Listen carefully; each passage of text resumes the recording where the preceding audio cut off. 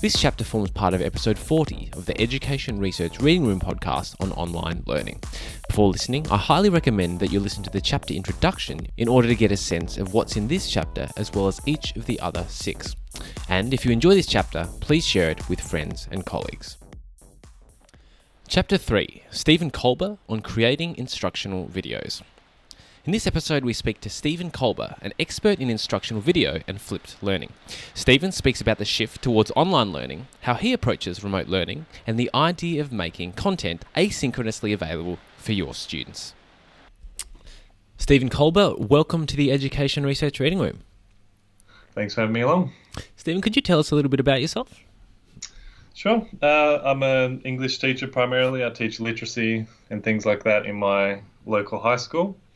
And what I'm really excited about is instructional video and flipped learning and getting teachers to experience what it feels like to do their direct instruction via video. So in this time, obviously that's pretty useful. And all of a sudden people are kind of, after 5 years of doing it, they're starting to come around and say, hey, that thing that you've been talking about for the last 5 years, I think we might need to use that all of a sudden. So that's been my experience of the last couple of weeks. Your time has come, Stephen. That's right, yeah. So what kind of subjects and age groups do you teach? This year I'm teaching years 8, 10 and 11, but pretty much from year 7 to year 11 are mostly where I teach.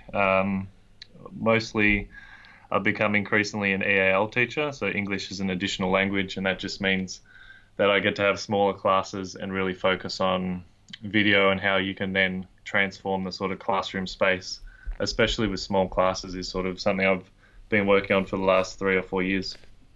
That's great. What got you interested? So today we're kind of focusing and honing in on one specific part of online learning, that is instructional videos. What got you interested in instructional videos in the first place? So basically because I'm sort of an expert at the middle years, so 8, 9, 10 mostly, as an English teacher, you repeat a lot of the same content because the skills and the knowledge are essentially quite similar across that platform. And so I basically 4 or 5 years ago, after delivering the same PowerPoint on, I think, poetic techniques, so there's 20 or 30 of them, for probably the fourth year in a row, I felt like, well, this resource is as good as it's going to get. I'm not going to be able to improve upon this, having taught it for so many years. And so I was like, maybe I could record it. And so I sat down and sort of worked out a way to record my screen and put my face in the corner. And then basically for the 5 years after that, I've never taught that same content ever again. Like I never actually had to express it to students. I just said, here's the video to watch, here's the activity I want you to do. And that meant that I could focus on the types of activities that I could make to make students prove that they had watched the video and actually apply the content rather than just delivering the same thing, standing at the same place in the room with the same clicker and the same PowerPoint. So to me, I would say that's transformed my kind of approach to teaching ever since, just because once I've got something to the point where it's good enough to deliver to students in a video, then I know that I don't actually ever have to directly teach that to any students, and I just focus on assessing and kind of clarifying key points and misunderstandings. In the same way, like from my experience, maths teachers are really good at kind of asking hinge questions and those sorts of things. As an English teacher, that doesn't happen as much because you're just delivering content far too often. And so that's allowed me to do those sort of things. Cool. How do you know that you've got content to the point that you say it's not going to get any better? And how does that relate to where teachers are at currently around the world where they maybe don't have the time to get content to the point that it's not going to get any better? Yeah, that's a good point. For me, I guess that was the impetus way back when. That's what started me off on it. So things like poetic techniques, things like literary devices are kind of the things that are always the same in my subject area, and they're always consistent. And so that's something that I decided, well, this is something that can be done and won't get much better. But invariably, in the last, I think it's 4 years, I've made 420 videos, so I can guarantee that not all of those were as good as they're ever going to be, let's say. But they kind of, that's where I would start if I was a person producing video, just because you want content that's, we call it evergreen, so it's always good. increasingly, like, I do specific stuff for specific year levels and specific texts, but the things that really hang around and have kind of longevity are those evergreen things that I've taught to a point where I feel like they're really strong. Mm-hmm. In your standard classroom, when do students watch the videos? Do you try to do a flip thing and tell them to watch it at home, or do you just get them in the classroom and start watching it there and then? At the start, like, I did it in a very strict sort of flipped learning model, so it would always be done before class, and then any students that hadn't done it would kind of go to a separate section of the class and catch up and get up to date from there. But increasingly, like with any pedagogy, I just use it flexibly, so depending on where the students are at. I mean, there are times when I might, actually present stuff in person that I have already on video, just depending on where the students are at and what they need, whether they struggle with motivation or whatever. Mm-hmm. But yeah, I think it's the more flexibly you can use it, the better. It's just kind of, it's not even necessarily a pedagogical choice. It's just a way of making your direct instruction available to sort of the whole world and to anyone at any time. And then the pedagogy that you approach from there, like, I'm not really fussed. As long as you've got the skill set, then I think you can begin teaching globally rather than worrying about sort of a set pedagogy. Okay. Before you mentioned about focusing on some strategies to ensure that students have done it, watched it and done the stuff, what kind of things do you do to ensure that? Ideally, you want face-to-face interaction. So you want students in groups, you want them in teams, you want them doing, Kahoots in teams, collaboratively, doing your kind of straight up retrieval practice. You just want to focus on getting students to firstly retrieve it and then secondly apply it. So there's a million different ways to do it. Most recently, I've been pretty excited by Socratic circles and getting my students to kind of do student-led conversation. So they all sit in a circle and kind of discuss the things that I expect them to. And so that's very much not me at the front of the class, but rather them building their knowledge together. And that feels a lot more kind of real world and authentic, but there's millions of different ways to do it. It's just one of those things, once you've got the skill set of producing video, then you're freed up, kind of your mental capacities are freed up to think about other ways of doing it. And you have more time in class to actually do those things as well. Okay. What are some of your plans of some of the activities you're going to use online with students over the next few months? There's the one I'm really looking forward to is we're doing language analysis, which is just looking at persuasive techniques and things like that. So I've got a couple of gamified units that are, I think one's Donald Trump performing a speech. And so you hear about a 10-second clip of him speaking, and then your job is to decide which persuasive technique was used in that section. And it's kind of like a bingo game, so you cross them off as you go. And obviously it becomes increasingly easy as you cross them off and there's fewer left and so forth. And then there's a couple for Hillary Clinton and all sorts of famous people in the same structure. So that's how I would assess students' understanding of the literary devices, which is a video in and of itself, and kind of get them engaging with it in an authentic and gamified way. And then their task after that will be to probably in groups create a kind of activity like that. So pick out a speech, look at the transcript, annotate it, and then use video to kind of turn that into an activity similar to that. Okay, so you talked about three things then. You talked about collaborate, you talked about analyze speech, and you talked about make video. What technologies and how do you plan on facilitating that for students? Sure. The screen recorder tool that I use is just called OBS Studio. There's other ones called Screencaster and Screencastify that do more or less the same thing, but OBS is free and it doesn't cost anything. And so I've taught Year 8 students how to use this software. Like there's probably 5 buttons they need to click once they've installed it. And so I can teach that to them remotely, obviously, because I'll make a video of how they make a video, and then they'll be sharing that with us. Another tool I might use would be Flipgrid, so it's short video responses, kind of like a video conversation app that Microsoft has recently bought out, which helps. And so that just means that they can make short videos without any technical tools required, apart from basically logging in and clicking a button. And then OBS will be sort of for the more advanced students who want to do the sorts of things that I do in my classroom practice. Okay.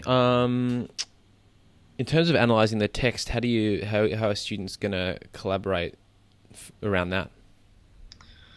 We use a tool called Kami, which is there's another one called Perusal, which is a similar thing, but basically, and of course you can do it in a Google Doc or just a shared Word document as well. But you just want multiple students in whatever technological form is preferable, annotating or leaving notes alongside a text. I'd usually model, when I do it for my students, I usually model it with kind of a document camera and annotating a real book, because invariably we're looking at novels and novellas, so actual physical texts. But if it's a digital thing, as sort of articles usually are, it's a lot easier to just do that via a digital means and have multiple students in a document. Okay. How do you spell Kami? Kami. Cool. And while students are collaborating on these kind of things, would you expect them to also be on a live chat with each other at the same time? It just depends on internet really, and how well that's working at the time when we're using it. But for the academic reading group that I run, we do both, but we do them separately rather than live. So you're leaving short video comments and you're also annotating the article in a collaborative way. But I don't think video is necessary.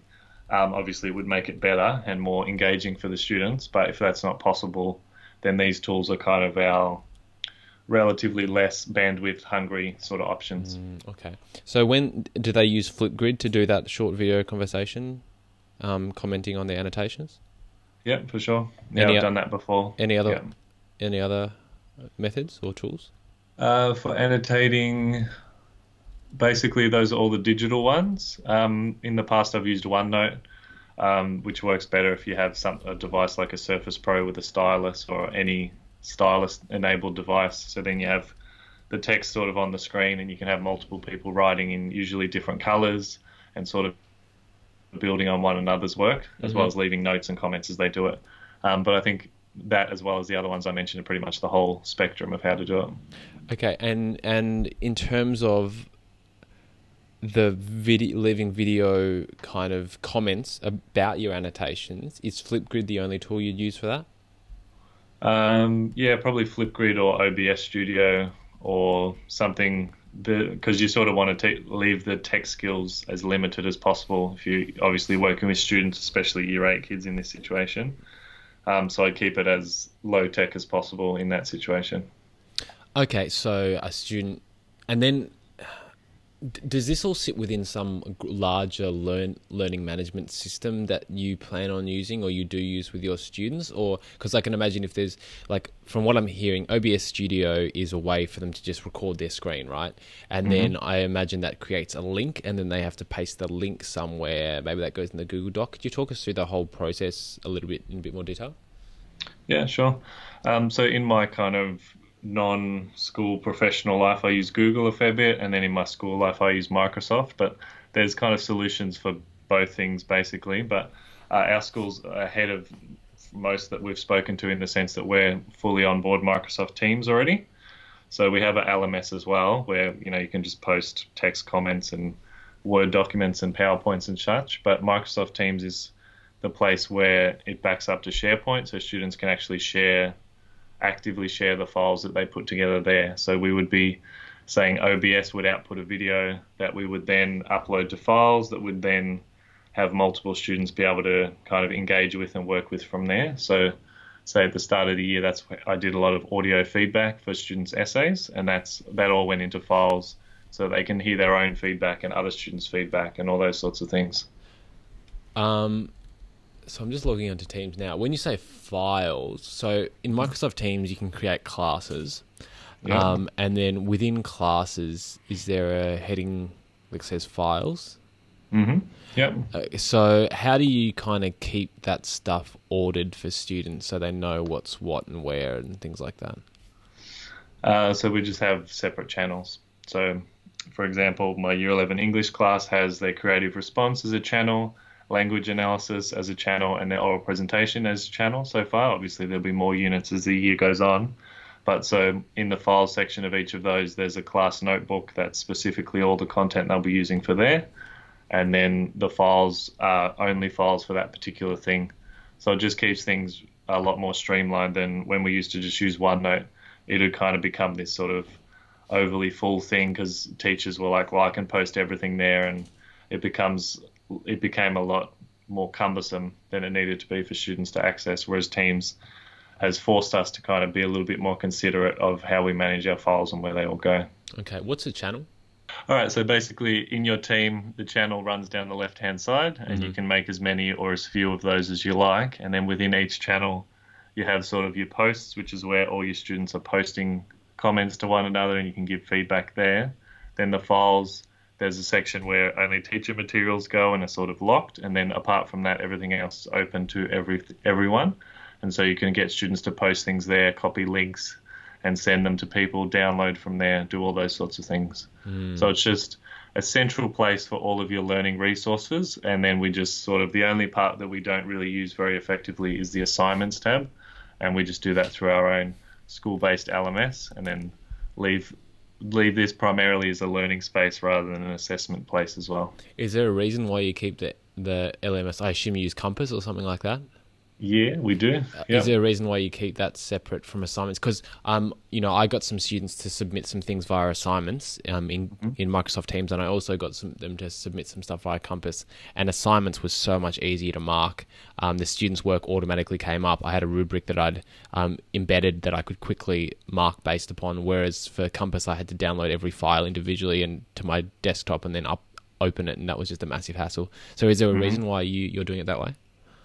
Last year I was in charge of assessment and reporting, and so basically all of my decisions were, the primary thought was workload. And so assignments, though it's smooth, invariably, if you're at our school anyway, it has to at some point end up on Compass, which becomes our continuous reporting and is uploaded sort of very regularly to students and parents. So even though that's a very good option for us, it just means that then there's a layer of double handling, or in some cases triple handling. And so we try and minimize that as much as we can, because we feel reporting should be feedback to students rather than sort of a massive workload impact, which I can imagine might happen if you're jumping across multiple platforms in that way. Yep, okay. We're getting into detail about Teams versus Compass here. I understand probably a few listeners, especially international listeners, this won't be that relevant to, but I'll grill you on this at the end of the interview when we stop recording, because I want to discuss this in more detail. I'm very interested in it. That's great. Okay. Why? There's probably a few teachers out there who plan to, or perhaps have been, kind of teaching live via Zoom or something like that, rather than recording videos. What are your thoughts on that approach? So the model at our school is pretty straightforward. We've got our existing LMS type stuff, which is, as you know, where you post things, do this work, go to this chapter.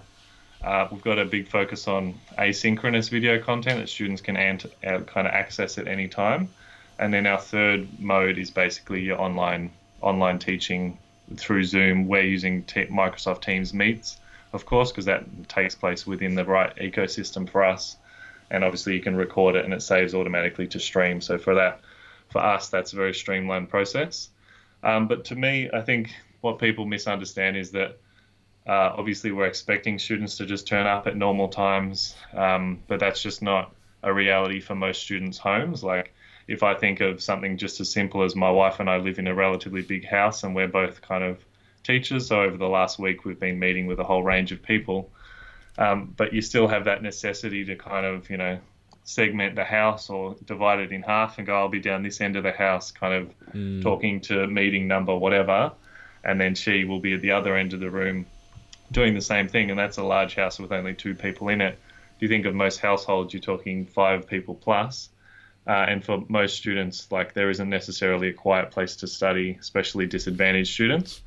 And so to me, that's kind of the social justice piece that you're trying to work around. There'll be students who won't have as reliable internet as others. And again, you don't want them to be necessarily disadvantaged. And obviously there's students without any internet access at all.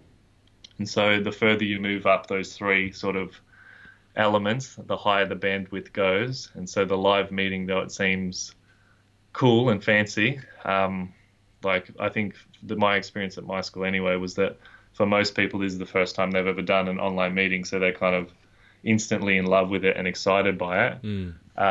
But I guess they haven't been doing it for as long as, say, you or I may have. And so they haven't really thought about the kind of complexities and the issues that can emerge as a result of that. Or just the broader picture, which is that not everyone can access that as reliably as others, let alone at all. And so that's kind of something that you don't want to lean on too much. And then even the recording, like the reason we record video asynchronously or post it asynchronously is because that gives us, as I said before, for me, I feel like my standard is pretty high. Like if I stuff it up, I'll start again and I'll edit and I'll cut out things and I'll produce something that I think is worthy of my students' time. I don't know, student motivation is something that is a big challenge. And, for us, 72-minute online lesson is a long time to focus for a 12, 13, 14, 15-year-old student or person. And so you really don't want to kind of make that be your primary means of direct instruction if you're just lecturing, or even if you're not, like that's still just a long amount of time to sort of have students focused in one place. How long are your videos generally? What's a good length? All the research that I've read, some people say 6 to 10, but anyone that works with YouTube or with MOOC type stuff, you're aiming for 3 minutes at most. So, and the way you avoid that obviously is that you chunk things. So obviously you can't really teach, say, a year 12 physics lesson in 3 minutes, but you should be able to teach one concept in 3 minutes. So there'll be a playlist of, say, my year 11 English has 50 videos sitting in there, and they're all between 3 and 4 minutes, sometimes 2 minutes. And so you're directing specific students to specific videos at specific times, rather than just saying, watch this 1 hour lecture that I just made on, Macbeth or anything like that. You try and keep it short, and especially remote learning, because, you're all of a sudden on a computer competing with Fortnite and Snapchat and TikTok and all sorts of other more engaging things than a 10-minute long speech that you've made and recorded online. Okay. So let's drill down a little bit to the actual screencasting process. Could you talk us through exactly how you'll kind of plan a lesson, what you'll be recording? Will you be recording with like a document camera that you're writing something, or will it be your screen? Do you include your face there? Do you have to do any workarounds to get your face on the screen? And then in terms of uploading and filing that document for students to see and things like that? Okay. So I guess when I speak about this sort of stuff at conferences, there's a whole bunch of different levels. I've been doing this for, like I said, 4 or 5 years. So there are different levels of complexity and different levels of production value as well. So invariably, my go-to for me is I've got like 2 large lightbox photographic lights set up in one of my rooms. I've got a retractable green screen. I've got a tripod that's about 2 meters tall, because that's how tall I am. I've got about $1,000 of DSLR kind of camera sitting on top of it. So that's my go-to. And then I go in and I remove the green screen, put the slides or the content that I'm talking about behind the video, and then edit out any boring bits or, missteps or misspeaking.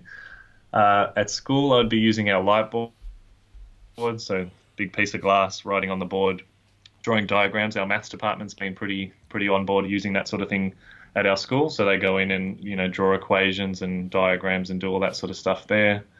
And then coming right back down to a more reasonable level, in the last week, I've just been using OBS Studio to record, say, a PowerPoint with my face in the corner. And then going even lower than that, I could just get out my phone and record a video using that and a built-in microphone, and then post it online. Document camera is a luxury if you've got it, but if you don't, just put your iPhone or whatever phone you've got somewhere above a piece of paper, and then you've got a document camera that hasn't cost you anything except for some sticky tape to stick it somewhere above it. So there's a million different ways to do it, none better than than the other, but there are different kind of levels of professionalism. What I'm trying to achieve is a professional output, because I feel like if I'm expecting my students to give up their home time to watch a video, or class time to watch a video, that I should have the kind of audio quality and the video quality as high as possible, so that students in my class and in my school and people all over the world can access that content and find use in it and value as well. Do you teach from kind of textbooks, or where do you get the exercises from to match your videos, or vice versa? The content is just stuff that... Good question. We don't really have a textbook, and we just have... English is predominantly skill-based, so there's not a lot of content to go through. I'm actually one of, I think, only 3 or 4 English teachers that use this kind of approach for that reason, I think. Invariably, it's maths and science teachers who get to, for us, the VCE level or the HSC level, or in the UK A levels, GCSE sort of things, and they just say, well, there's too much content and too much curriculum to get through, and we can't do it physically in that time, and so they use this instructional video flip learning type of approach just to fit all that stuff in and get through the content, and then that frees up the kind of things that I've been talking about, like formative assessment, or in biology or those sort of things, you can do more pracs with your students because they're getting the content before they come to the prac. Mm-hmm. So it's sort of a way to overcome overstacked or overfilled curriculums. Okay. So, but yeah, English, it's not that common. Okay. Do teachers have to make their own videos, or is it okay if they find some pre-made videos online? And if it's okay to find them online, where are some good places to go? YouTube's pretty good. There's a guy named Joel Speranza who did his PhD, or maybe it was a master's thesis, I believe PhD, on that very question, curate or create. And not one is better than the other, but invariably, and this has been the discussions I've had with almost all of the teachers that I've spoken to this about, you get to a point where there's only so many Khan Academy videos that suit your context, or there's only so many that you can source via YouTube that fit what you need, and then invariably there's a hole that you need to fill. So, sadly, there's not one expert teacher in kind of each state delivering content, clearly aligned to the sort of curriculums in each of those settings. And even if there were, you'd probably, as an experienced teacher, probably still look at some of their videos and think, oh, well, I've always taught that in a different way or in a better way, or for my students, this will be better. Mm-hmm. So that you can definitely get probably, I would say, around 80% of your content curated, in the sense that you're sourcing from other people. But then there's always going to be a small part which you're either going to have to direct teach, or my preference would be to make a video of your own, and then you might send it to the people that, you're building on, or you're adding to their knowledge base. And then all of a sudden you're sharing your resources across the world with people you've never met, kind of situation. Okay. So you've been supporting teachers to make this shift to kind of flipped approaches or using videos for quite a while now. What are some of the main barriers that teachers often face when trying to make this transition? I would say the big one is the easiest one to fix. So depending on the age range of teachers, but often if you said to a teacher like, oh, do you ever film anything for your students? They'll say, no, of course not. And then you say, okay, have you ever FaceTimed or, used WhatsApp to communicate with people via the internet? And they say, well, yeah, of course. That's something I do regularly. So it's like they have the skill set and they use these things regularly. I mean, especially during this time, like everyone will be FaceTiming or Teamsing or Google Hangouting with hundreds of people each day. But the hard part is to say, okay, well, why don't you use those same technologies, those same skill sets and those same tools with your students? And then often the impression is that will take a lot of time. And in my experience, that's not the case. Even the sort of the higher level tools that I spoke about earlier, for me, it only takes maybe the same amount of time that it takes to record to edit it. So if it's a 5-minute video, it might take me 10 minutes, and 10 minutes is still a very short amount of time. And a lot of it, I guess, is being focused on not being perfect with it, but just getting down something that is covers what you need it to do as quickly as you can, and then getting it out there. When you say edit, is that something you can do within OBS Studio? Does that just mean like cut out this section where I kind of said the wrong thing, then did a retake? Yeah. So for most people, when I'm presenting on this stuff, I just say make it a one button thing, start and then stop. And if you stuff it up completely, you stop and you start again. But the type of thing I'm talking about is more cut off the end, cut off the start.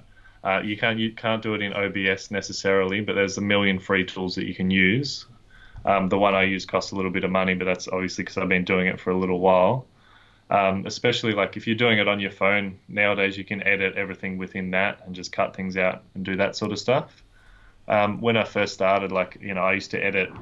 I can recognize audio files, the bits when I go before I begin to speak, and so I used to edit out all of those. Wow. I used to edit out every breath that I took that I felt was wasting students' time. I used to do it really kind of overly fastidiously, more than I needed. But that, I guess, was part of the process. Like, that was my way of giving feedback to myself that I was improving the way that I spoke, basically. So through the process of editing, I became more aware of the kind of vocal tics and the things that annoyed me hearing myself talk. And so that was my way of kind of doing that.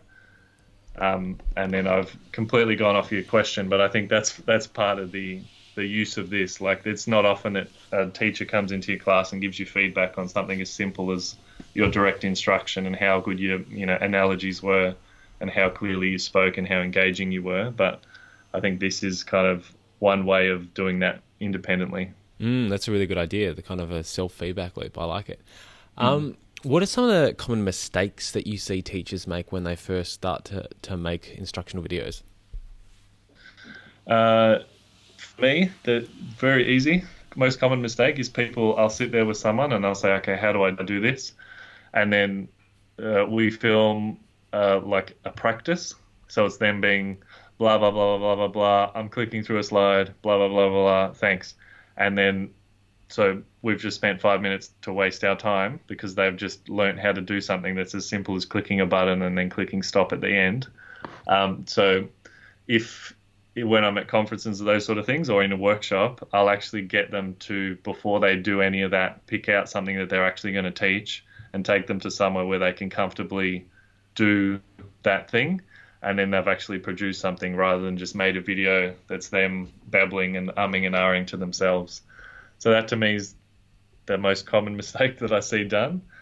Beyond that, like, there's not really that many ways that you can stuff it up. It's you teaching, and if you're any good at teaching, then you're perfectly suited for this kind of skill set as well.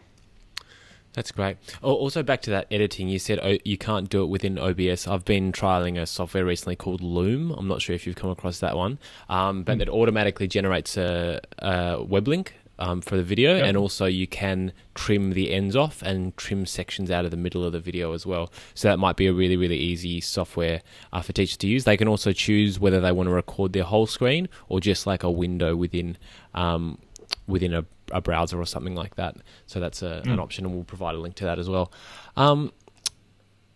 Any additional advice that you have for people who are keen to start making instructional videos? Well, I would just basically, the hardest thing to overcome and the best piece of advice is just to do it firstly, and then the more you do it, the more quickly you overcome that kind of impression of, oh no, that's what I actually look like and that's what I actually sound like. And as soon as the quicker you can overcome that, the better.